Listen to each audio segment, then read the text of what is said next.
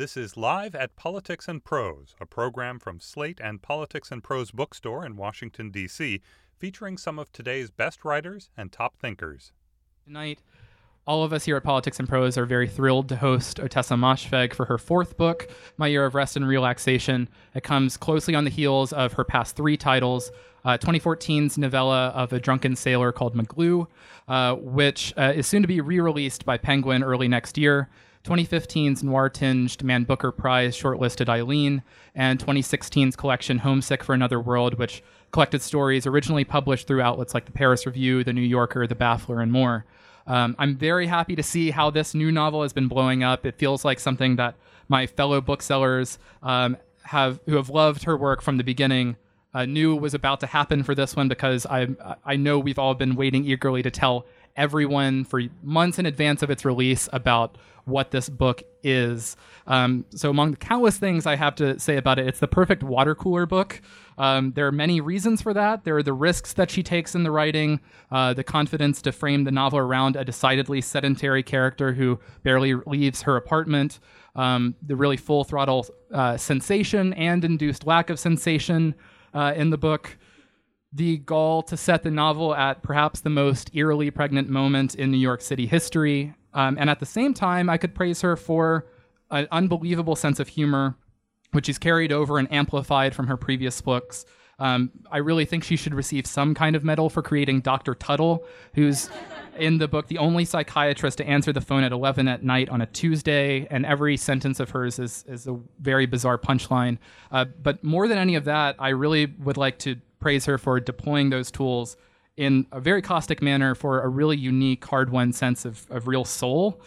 She's unparalleled at creating characters that are simultaneously at their most damaged and at their most capable of experiencing real transcendence. I was not prepared for how emotionally overwhelming this book becomes, and I was left at the end even more amazed than before by how quickly she's amassing a real collection of masterworks. So it's immensely gratifying to see all of you here to watch unfold this widespread love for this novel. So if you haven't already, buy a copy for yourself, a copy for your friends, your partial friends, your friends who are secretly your enemies, and everybody, because you'll have a lot to talk about and go through together with this book. So without further ado, here's Ottessa Moshfegh.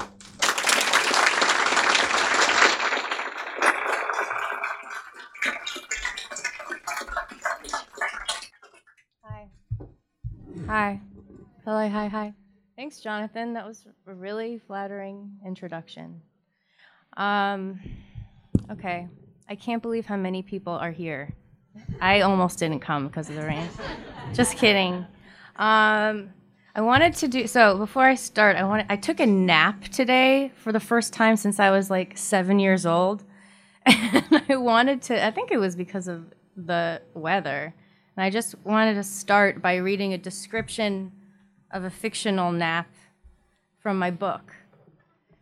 Or actually, it's just about naps in general. Okay, at work, so this woman, I'm going to tell you more later, but this woman, also, this is being videotaped, so I have to be careful. You're getting the clean version of me tonight. Okay, so this woman has been working in an art gallery in Chelsea, and she's really into sleeping. I guess that's all you need to know for this little excerpt. And this comes like early on in the book. At work, I took hour-long naps in the supply closet under the stairs during my lunch breaks. Napping is such a childish word, but that was what I was doing. The tonality of my night sleep was more variable, generally unpredictable, but every time I lay down in that supply closet, I went straight into black emptiness, an infinite space of nothingness. I was neither scared nor elated in that space. I had no visions. I had no ideas. If I had a distinct thought, I would hear it, and the sound of it would echo and echo until it got absorbed by the darkness and disappeared. There was no response necessary, no inane conversation with myself. It was peaceful. A vent in the closet released a steady flow of fresh air that picked up the scent of laundry from the hotel next door. There was no work to do, nothing I had to counteract or compensate for, because there was nothing at all, period. And yet I was aware of the nothingness. I was awake in the sleep somehow. I felt good, almost happy. But coming out of that sleep was excruciating. My entire life flashed before my eyes in the worst way possible, my mind refilling itself with all my lame memories, every little thing that had brought me to where I was. I'd try to remember something else, a better version, a happy story maybe, or just an equally lame but different life that would at least be refreshing in its digressions. But it never worked. I was always still me. Sometimes I woke up with my face wet with tears. The only times I cried, in fact, were when I was pulled out of that nothingness, when the alarm on my cell phone went off. Then I had to trudge up the stairs, get coffee from the little kitchen, and rub the boogers out of my eyes. It always took me a while to readjust to the harsh fluorescent lighting. Okay, so that's how she sleeps at work. I just wanted to read that because I woke up from this nap and I couldn't believe it had happened. And I was like, wait, I wrote that. So you've heard a little bit from our narrator and her thoughtfulness about sleep. And I'm going to read from the first chapter of the book to introduce you a little bit to her and her project, and then a couple of the other characters. But before I do that, I want to say something because I gave a reading in Berkeley. I read for like 20 or 25 minutes, and the first question in the Q&A was, so what is your book about? So I feel like it might be useful, and it only takes a minute to tell you that my book is about a woman in her mid-20s living in Manhattan, and it's the year 2000, and the book moves into 2001. She, for various reasons, decides to take on a project, which is to sleep as much as humanly or inhumanly possible for an entire year. And she does this because she convinces herself that if she can only sleep long enough, her cells will have regenerated the number of times it would take for them to have forgotten whatever trauma or memory or past had been lodged in her body or mind. So she believes that sleep is going to cleanse her of her self, which she is not too happy with. And I think that's all you really need to know. Which seems so obvious. I mean, like, yeah, it's about a woman who sleeps a lot, and you'll see that she just does that. But other things happen in the book. Okay. So this is my year of rest and relaxation, and this is chapter 1. Whenever I woke up, my reading will get funnier as I go forward, but you don't have to wait to laugh. I will not take it badly if you laugh. Okay. Chapter 1. Whenever I woke up, night or day, I'd shuffle through the bright marble foyer of my building and go up the block and around the corner where there was a bodega that never closed. I'd get 2 large coffees with cream and 6 sugars each, chug the first one in the elevator on the way back up to my apartment, then sip the second one slowly while I watched movies and ate animal crackers and took trazodone and Ambien and Nembutal until I fell asleep again. I lost track of time in this way. Days passed, weeks, a few months went by. When I thought of it, I ordered delivery from the Thai restaurant across the street or a tuna salad platter from the diner on First Avenue. I'd wake up to find voice messages on my cell phone from salons or spas confirming appointments I'd booked in my sleep.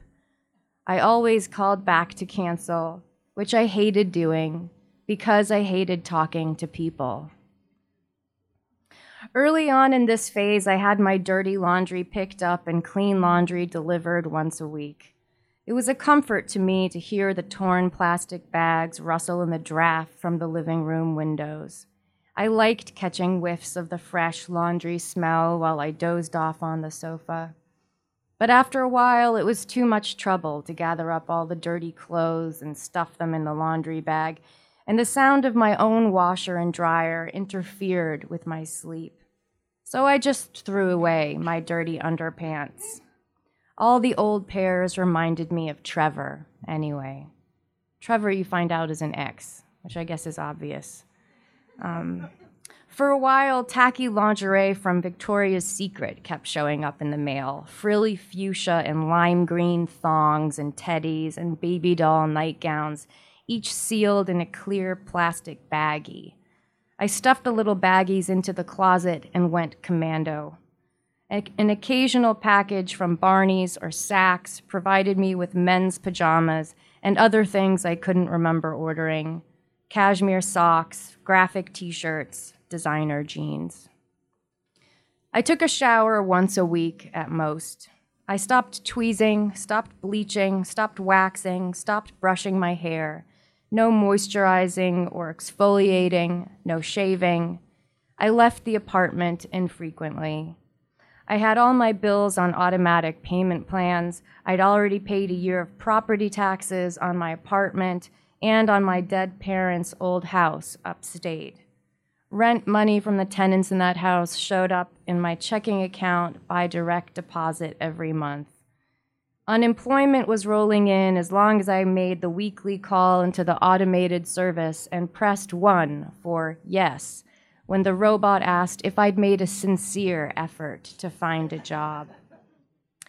That was enough to cover the co-payments on all my prescriptions and whatever I picked up at the bodega. Plus, I had investments. My dead father's financial advisor kept track of all that and sent me quarterly statements that I never read. I had plenty of money in my savings account, too, enough to live on for a few years as long as I didn't do anything spectacular. On top of all this, I had a high credit limit on my Visa card. I wasn't worried about money. I had started hibernating as best I could in mid-June of 2000. I was 24 years old. I watched summer die and autumn turn cold and gray through a broken slat in the blinds. My muscles withered, the sheets on my bed yellowed, although I usually fell asleep in front of the television on the sofa, which was from Pottery Barn and striped blue and white and sagging and covered in coffee and sweat stains. I didn't do much in my waking hours besides watch movies. I couldn't stand to watch regular television. Especially at the beginning, TV aroused too much in me, and I'd get compulsive about the remote, clicking around, scoffing at everything, and agitating myself. I couldn't handle it. The only news I could read were the sensational headlines on the local daily papers at the bodega. I'd quickly glance at them as I paid for my coffees. Bush versus Gore for president. Somebody important died, a child was kidnapped, a senator stole money, a famous athlete cheated on his pregnant wife. Things were happening in New York City. They always are, but none of it affected me. This was the beauty of sleep. Reality detached itself and appeared in my mind as casually as a movie or a dream. It was easy to ignore things that didn't concern me. Subway workers went on strike, a hurricane came and went, it didn't matter. Extraterrestrials could have invaded, locusts could have swarmed, and I would have noted it, but I wouldn't have worried. When I needed more pills, I ventured out to the Rite Aid 3 blocks away. That was a painful passage. Walking up First Avenue, everything made me cringe. I was like a baby being born. The air hurt, the light hurt, the details of the world seemed garish and hostile. I relied on alcohol only on the days of these excursions, a shot of vodka before I went out, and walked past all the little bistros and cafes and shops I'd frequented when I was out there, pretending to live a life. Otherwise, I tried to limit myself to a 1-block radius around my apartment. Okay, so that's her happy story. She goes on to describe in depth the men that work at this bodega, which is like sort of a big part of the book because she never goes anywhere else, at least while she's conscious. So as she's sleeping, she's continually interrupted by her one and only sort of friend, this woman named Riva. I'm going to introduce you to Riva. Riva would show up at my apartment with a bottle of wine from time to time and insist on keeping me company. Her mother was dying of cancer. That, among many other things, made me not want to see her. "You forgot I was coming over?" Riva would ask, pushing her way past me into the living room and flipping on the lights. "We talked last night, remember?" I liked to call Riva just as the Ambien was kicking in, apparently, or the Solphaton, or whatever. According to Riva, I only ever wanted to talk about Harrison Ford or Whoopi Goldberg, which she said was fine. Last night, you recounted the entire plot of Frantic. You guys know Frantic? Harrison Ford.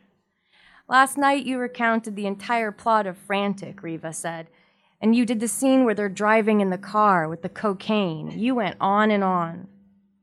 Emmanuelle Seigner is amazing in that movie, I said. That's exactly what you said last night. I was both relieved and irritated when Riva showed up, the way you'd feel if someone interrupted you in the middle of suicide. Not that what I was doing was suicide. In fact, it was the opposite of suicide. My hibernation was self-preservational. I thought it was going to save my life. "Now get in the shower," Riva would say, heading into the kitchen. "I'll take out the trash." I loved Riva, but I didn't like her anymore. We'd been friends since college, long enough that all we had left in common was our history together, a complex circuit of resentment, memory, jealousy, denial, and a few dresses I'd let Riva borrow, which she'd promised to dry clean in return but never did. She worked as an executive assistant for an insurance brokerage firm in Midtown. She was an only child, a gym rat, had a blotchy red birthmark on her neck in the shape of Florida, a gum-chewing habit that gave her TMJ, and breath that reeked of cinnamon and green apple candy. She liked to come over to my place, clear a space for herself on the armchair, comment on the state of the apartment, say I looked like I'd lost more weight, and complain about work, all while refilling her wine glass after every sip. "People don't understand what it's like for me," she said. "They take it for granted that I'm always going to be cheerful. Meanwhile, these assholes think they can go around treating everyone below them like shit. And I'm supposed to giggle and look cute and send their faxes? Fuck them. Let them all go bald and burn in hell." That's Riva talking. Riva was having an affair with her boss, Ken, a middle-aged man with a wife and child. She was open about her obsession with him, but she tried to hide that they were sexually involved. She once showed me a picture of him in a company brochure. Tall, big shoulders, white button-down shirt, blue tie, face so nondescript, so boring, he may as well have been molded out of plastic. Riva had a thing for older men, as did I. Men our age, Riva said, were too corny, too affectionate, too needy. I could understand her disgust, but I'd never met a man like that. All the men I'd ever been with, young as well as old, had been detached and unfriendly. "You're a cold fish, that's why," Riva explained. "Like attracts like." As a friend, Riva was indeed corny and affectionate and needy, but she was also very secretive and occasionally very patronizing. She couldn't or simply wouldn't understand why I wanted to sleep all the time, and she was always rubbing my nose in her moral high ground and telling me to face the music about whatever bad habit I'd been stuck on at the time. The summer I started sleeping, Riva admonished me for squandering my bikini body. "Smoking kills," she said. "You should get out more. Are you getting enough protein in your diet?" etc. "I'm not a baby, Riva. I'm just worried about you because I care, because I love you," she'd say. Since we'd met junior year, Riva could never soberly admit to any desire that was remotely uncouth. But she wasn't perfect. She's no white lily, as my mother would have said. I'd known for years that Riva was bulimic. I knew she masturbated with an electric neck massager because she was too embarrassed to buy a proper vibrator from a sex shop. I knew she was deep in debt from college and years of maxed out credit cards, and that she shoplifted testers from the beauty section of the health food store near her apartment on the Upper West Side. I'd seen the tester stickers on various items in the huge bag of makeup she carried around wherever she went.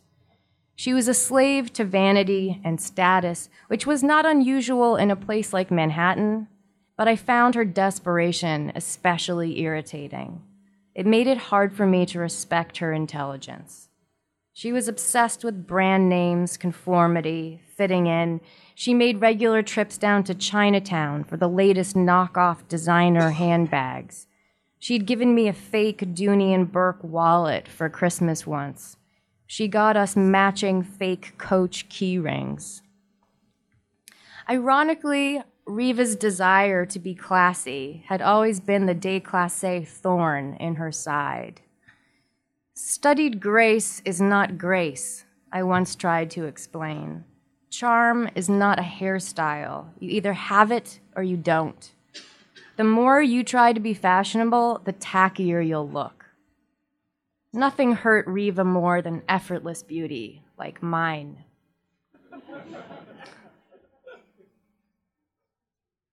It's weird reading that sentence out loud. When we'd watched Before Sunrise on video one day, everybody knows Before Sunrise, right? Julie Delpy, okay. When we'd watched Before Sunrise on video one day, she'd said, "Did you know Julie Delpy is a feminist? I wonder if that's why she's not skinnier." No way they'd cast her in this role if she were American. See how soft her arms are?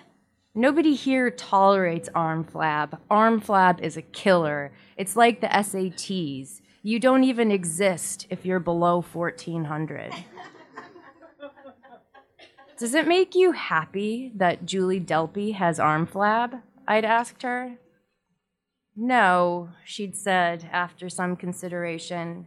Happiness is not what I'd call it. More like satisfaction. Okay, so that's Riva. And finally, this is the last bit I'm going to read. I'm going to introduce you to the character that makes this year of sleep possible. Her name is Dr. Tuttle. Okay, actually.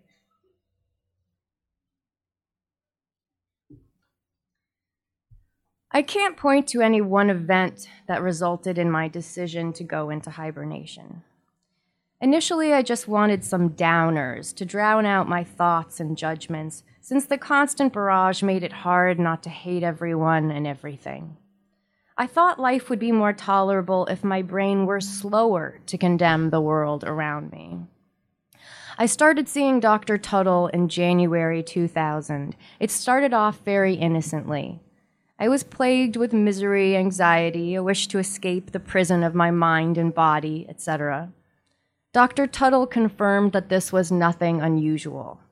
She wasn't a good doctor. I had found her name in the phone book. "You've caught me at a good moment," she said the first time I called. "I just finished rinsing the dishes." "Where did you find my number?" "In the yellow pages." I like to think that I'd picked Dr. Tuttle at random, and that there was something fated about our relationship, divine in some way. But in truth, she'd been the only psychiatrist to answer the phone at 11 at night on a Tuesday. I'd left a dozen messages on answering machines by the time Dr. Tuttle picked up. The biggest threats to brains nowadays are all the microwave ovens, Dr. Tuttle explained on the phone that night. Microwaves, radio waves. Now there are cell phone towers blasting us with who knows what kind of frequencies. But that's not my science. I deal in treating mental illness. "Do you work for the police?" she asked me. No, I work for an art dealer at a gallery in Chelsea. Are you FBI? No. CIA? No. Why? I just have to ask these questions. Are you DEA, FDA, NICB, NHCAA? Are you an investigator hired by any private or governmental entity? Do you work for a medical insurance company? Are you a drug dealer, drug addict? Are you a clinician, a med student, getting pills for an abusive boyfriend or employer? NASA? I think I have insomnia, I lied. That's my main issue. You're probably addicted to caffeine too, am I right? I don't know. You better keep drinking that coffee. If you quit now, you'll just go crazy. Real insomniacs suffer hallucinations and lost time and usually have poor memory. It can make life very confusing. Does that sound like you? Sometimes I feel dead, I told her, and I hate everybody. Does that count? Oh, that counts. That certainly counts. I'm sure I can help you. Okay, so Dr. Tuttle tells her to come in the next morning. And she does. I usually read this description of her office, but I'm going to skip it. Basically, she's weird. Okay. The first time I met Dr. Tuttle, she wore a foam neck brace because of a taxi accident and was holding an obese tabby whom she introduced as my eldest. She pointed out the tiny yellow envelopes in the waiting room. When you come in, write your name on an envelope and fold your check inside. Payments go in here, she said, knocking on the wooden box on the desk in her office. It was the kind of box they have in churches for accepting donations for candles. The fainting couch in her office was covered in cat fur and piled on one end with little antique dolls with chipped porcelain faces. On her desk were half-eaten granola bars and stacked Tupperware containers of grapes and cut-up melon, a mammoth old computer, and National Geographic magazines. "What brings you here?" she asked. "Depression?" She'd already pulled out her prescription pad. My plan was to lie. I'd given it careful consideration. I told her I'd been having trouble sleeping for the past 6 months and then complained of despair and nervousness in social situations. But as I was reciting my practiced speech, I realized it was somewhat true. I wasn't an insomniac, but I was miserable. Complaining to Dr. Tuttle was strangely liberating. "I want downers, that much I know," I said frankly. "And I want something that'll put a damper on my need for company. I'm at the end of my rope," I said. "I'm an orphan on top of it all. I probably have PTSD. My mother killed herself." "How?" Dr. Tuttle asked. "Slit her wrists," I lied. "Good to know." Thanks. Dr. Tuttle's hair was red and frizzy. The foam brace she wore around her neck had what looked like coffee and food stains on it, and it squished the skin on her neck up toward her chin. Her face was like a bloodhound's, folded and drooping, her sunken eyes hidden under very small, wire-framed glasses with Coke bottle lenses. I never got a good look at Dr. Tuttle's eyes, but I suspect that they were crazy eyes, black and shiny like a crow's. The pen she used was long and purple and had a purple feather at the end of it. "Both my parents died when I was in college," I went on, "just a few years ago." Dr. Tuttle seemed to study me for a moment, her expression blank and breathless. Then she turned back to her little prescription pad. "I'm very good with insurance companies," she said, matter-of-factly. "I know how to play into their little games. Are you sleeping at all?" "Barely," I said. "Any dreams?" "Oh, only nightmares." I figured. Sleep is key. Most people need upwards of 14 hours or so. The modern age has forced us to live unnatural lives. Busy, busy, busy, go, go, go. You probably work too much. She scribbled for a while on her pad. Mirth, Dr. Tuttle said. I like it better than joy. Happiness isn't a word I like to use in here. It's very arresting, happiness. You should know that I'm someone who appreciates the subtleties of human experience. Being well rested is a precondition, of course. Do you know what mirth means? M-I-R-T-H? Yeah, like the House of Mirth, I said. A sad story, said Dr. Tuttle. I haven't read it. Better you don't. I read The Age of Innocence, I said. So you're educated. I went to Columbia. That's good for me to know, but not much use to you in your condition. Education is directly proportional to anxiety, as you've probably learned having gone to Columbia. How's your food intake? Is it steady? Any dietary restrictions? When you walked in here, I thought of Farrah Fawcett and Faye Dunaway. Any relation? I'd say you're what, 20 pounds underweight? I think my appetite would come back if I could sleep, I said. It was a lie. I was already sleeping upwards of 12 hours from 8 to 8. I was hoping to get pills to help me sleep straight through the weekends. Daily meditation has been shown to cure insomnia in rats, said Dr. Tuttle. I'm not a religious person, but you could try visiting a church or synagogue to ask for advice on inner peace. The Quakers seem like reasonable people, but be wary of cults. They're often just traps to enslave young women. Are you sexually active? Not really, I told her. Do you live near any nuclear plants, any high voltage equipment? I live on the Upper East Side, I said. Take the subway? At this point, I still took the subway each day to work. A lot of psychic diseases get passed around in confined public spaces. I sense your mind is too porous.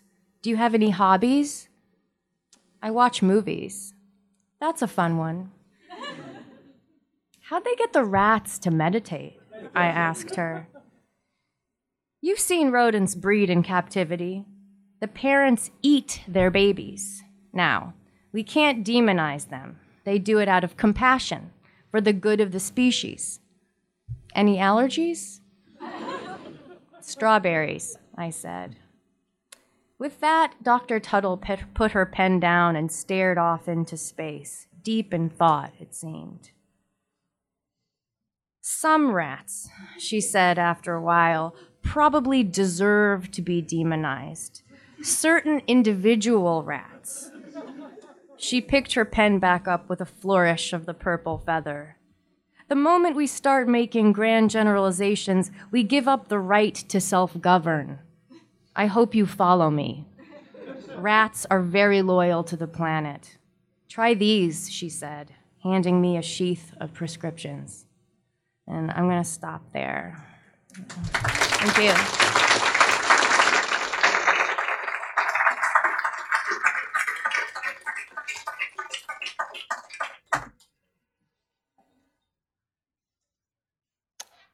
Does anybody want to ask a question? Hi. Hi. So in the book, there's a part where she's describing her college admissions and like personal statement. Yeah. And there are like certain she lets her mom edit it or like mark it up, and there are certain words that she uses repeatedly that her mom notes, and then she like doesn't receive the edits. She just like kind of ignores what her mom says. And so I kind of wondered if you had a experience like that and that made you want to include that, and what your like editorial process is like, how you know when to like receive feedback and when you just go with your gut. Thanks for the question. I Well, in the book, she doesn't take her mom's advice because her mom's a pilled out alcoholic. And she isn't giving her, repeating certain words. Sometimes it's good to repeat certain words. But an editor that's just trained to look at things will circle it and then just repeat. You repeated this word. And I think it is instinctual. But when you're working with an editor, you always have to give a reason. So I think you end up thinking about your instinctual moves in hindsight a little bit more intellectually. That's been my experience with editing in that way, and line editing in that way. Yeah. Hi. Hi. I'd like to extend a personal thank you. Today's my birthday, and I Happy can't think birthday. of a better way to start my year of rest and relaxation. Hopefully it'll be less somber and more filled with mirth. Good. I just wanted to ask, your anti-heroes are very inspirational, in my opinion, and I was wondering if you had any authors, contemporaries, anyone who inspired you for your beautiful prose. Thank you. This is always the hardest question because it really is a collection of everything I've consumed and seen and investigated my entire life. What I can say about this book is a reference point for the authorial distance from the narrator was Bret Easton Ellis in American Psycho. That was a helpful. I'm grateful that he wrote that book because it helped remind me to do this and allowed me to make her story weirder than I would have experienced it myself. I really like Joni Mitchell. I quote her at the beginning of the book from an album that she did with Mingus. I think she's an amazing lyricist. I'll read what I put in here. I had to pay $750 for this out of my own money. So, it's true, but it was so worth it. I would have paid more. So, do you guys know this album Joni Mitchell did with Mingus? Anyway, this is from The Wolf That Lives in Lindsay. Oh, it's one of the songs. And here's what I bought. If you're smart or rich or lucky, maybe you'll beat the laws of man, but the inner laws of spirit and the outer laws of nature, no man can. No man can. I think that line really stuck out to me as I was reading this book. Writing it. People like that. I don't know. I wasn't reading a lot when I was writing, but I did listen to a lot of Joni Mitchell. Hi, thank you for the reading. It was great, and for your book, Eileen, I loved it. This book had what you read at least had a lot of humor, and you seem like naturally you're probably a funny, wry person. But I was wondering, is writing funny things different? Do you have to write it and then read it to someone to see if they laugh, or do you know instinctively what you've written is funny? And is there a difference between writing the humorous parts versus the other parts? I don't read things to people to see if they're funny. I feel like I know if it makes me excited, jubilant. I'm guessing that there's something that will make the reader jubilant. If I can read the same line over and over again, and each time I'm then I'm pretty sure that I've gotten the humor. And the difference between writing funny and writing not funny, it is a different psychic setting. But sometimes I write with such self-seriousness that it comes out as complete absurdity. So it's not always a direct, one-to-one ratio, my intention and how much humor I end up scoring. Great. Well, thank you. Thanks for your question. Hi. Hi. I haven't read this book yet, but I plan to get it tonight. I wanted to ask if you've experienced a lot of hostile reaction from people. Let me explain. Okay. I'm in a small book club, and we each, we take turns picking books. So I picked the book Eileen, and the reason I picked it is that it was my name. Oh. And so it caught my eye, and then I read up on it, and I thought, well, I'm going to pick this. And then when my turn came around again, I picked, I forget the title of the anthology of short stories. And both times, the reaction of the people in the book club were very hostile, because of how the characters sometimes, they might pick their nose or do things that are very human. They're of humanity, but are not usually pointed out in books. And this somehow created a storm among the people in the book club, and they were very hostile, and I felt like it was against me, and it was very much against you, and not just the characters. So I'm just wondering if you've seen that, and generally, and it got me thinking that maybe there's something like a violation of the social contract, that there has been a social contract where even though we've been writing about humanity, we have had this unspoken rule that we don't talk about picking our noses or, smelling our fingers when they've been somewhere or whatever. So if you have any comment on that. Thanks, Eileen. This seems to be a common response in book clubs. And people come and tell me about it. I brought this to my book club. Everyone was so upset. I was at a reading somewhere on the West Coast, and this young man came up to me and he said, my mother brought this to her Christian book club and got so much shit for it that she had to make them each a goodie bag. Something like that. Yeah, but people, I'm sure, I think part of it is generational, and I think that part of it is reasons why people read.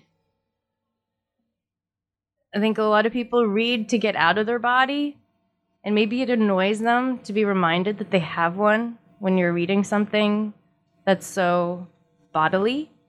I don't know. But also, people are uptight. And they don't like when they're willfully made uncomfortable. Like they didn't have to read the book. They could have ditched it at any moment. But I think partly, the way that I don't take this personally is that I understand that everybody has been through puberty. And everybody has had these uncomfortable feelings about their body and maybe still do. And that God never told me that literature had to be an intellectual experience. So when I'm reading something, if it's good, it's visceral.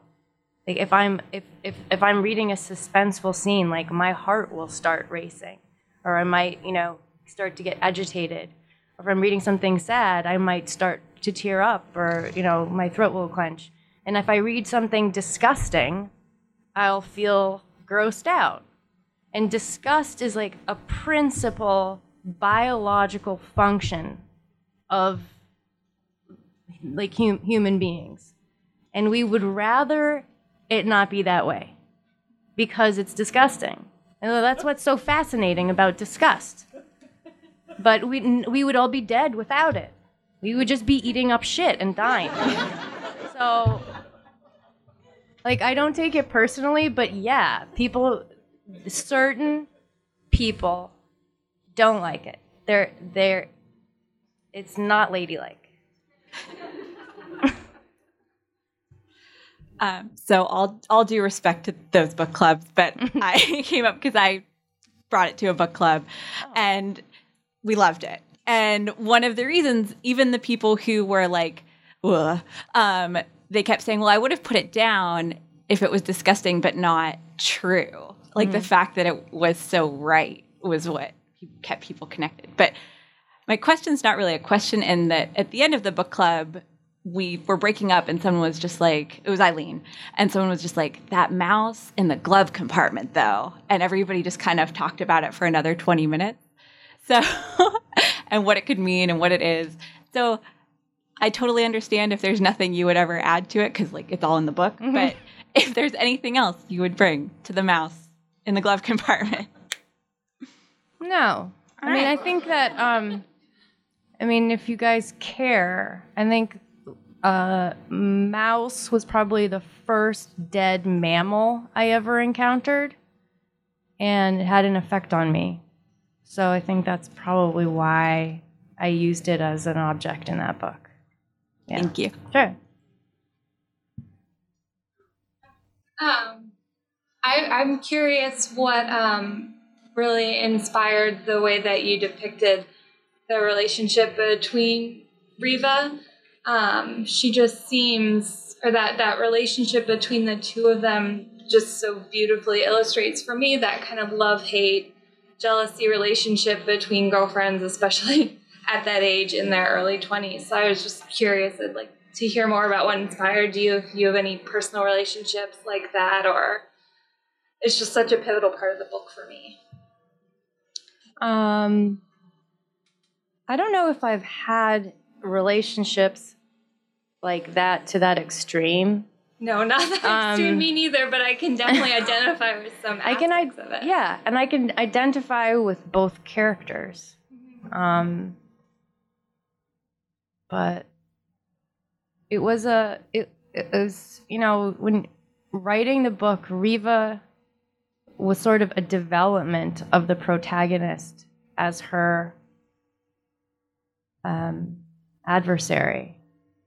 And so Riva was built out of everything that the protagonist couldn't accept about herself. And like what they say, what irritates us the most in another person is what we can't stand about ourselves. I mean, that was a totally instinctual principle in designing each character. I mean, Riva can't stand that the protagonist, I didn't tell you this, but is like tall, beautiful, like actually, like superficially very good looking, blonde, and really thin. And Riva is desperate to be accepted as a, attractive female living in New York City, and goes to great lengths to try to compete. And so it was like, well, okay, if my protagonist is this, then Riva should be this. I was basically looking at what would build the most tension. Yeah. And not just superficially. Also, and like Riva is somebody who's really excited about self-help, whereas the protagonist completely rejects the idea of help. Things like that too. Okay. Yeah. Hi. Hi. I think I read an interview where you said that when you were writing the book, you had to get rid of like 100 pages because you had gone in the wrong direction. So I was wondering that when you're writing and you're confronted with a possible route or tangent, how do you know whether it's worth taking? or like when you're writing, how do you know you're like going in the right direction? I know that I'm going in the right direction because things resonate in a frequency in my body that is like, yes. And I know that I'm in the wrong direction if I'm reading something and I hate myself. That's basically the way it's been working. But sometimes I'll try to hate myself until I get to a point in the writing that resonates. And that's when I end up throwing away 200 pages. I've tried way too hard to do this thing that I don't like. But I also think a lot of writing is trial and error. And are you a writer? Maybe. Okay. Right, that's a good answer. I think, I do think that we have to hold our pens loosely in a draft and allow ourselves to write things that go in the wrong direction. If I hadn't written in the wrong direction for 200 pages, I would never have figured out how to do the compressed story that the novel required. I needed to go all over the place in order to understand. I don't regret it. A lot of it is trial and error. It's like, to me, it feels like seeing something from really, really far away and squinting and like trying to hear it. And if I have to get really quiet and still and squint really hard and then very slowly work toward it, like walk toward it. And if I can start to see it clearly, my writing gets better. But if I'm like, oh, I think I know what it looks like, and then I just start around, I get sloppy. Does that make any sense? Yeah, it did. Okay. Got it. Thanks. We can take this last question. Okay. Hi. I recently encountered your books and I'm hooked. So they're great. I just read Glue, and picking up on something you said about these books not being ladylike, I was wondering whether it's obvious or how you see the connection between McGlue and this character, which I see so very similar. It's interesting how there's so much about their sexuality in a certain sense, but at the same time very detached. And that relationship between the two characters, it seems like they could either both be women or both be men. So I just wondered, maybe you could comment on your evolution from there to here, and if there was something in this character that is also McGlue. Thanks for asking about McGlue. Because I think not many people know about it, and it's probably my best book. I think, what I'll say first is that I wanted to write this novel as a development of what had interested me in my short stories, stylistically and in terms of looking at human nature in its more contemporary form. But I think that in every novel I've written, there's an essential quandary that the narrator / protagonist is facing, and it's, what am I doing here? How do I handle my own consciousness? How do I get out of here? And what does this all mean? Which I kind of think is just what art is for, is to ask those questions. I think maybe I take it very literally, those questions in my books. What does McGlue have in common with this narrator?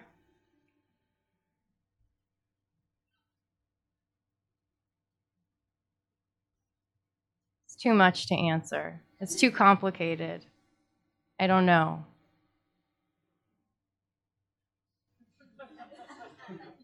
Thank you. Yeah. Okay, good. Thank you guys so much for coming. Live at Politics and Prose is a co-production of The Bookstore and Slate.com. For information about upcoming Politics and Prose events, visit politics-prose.com. And please let us know what you think of this program. Our email is podcasts@slate.com.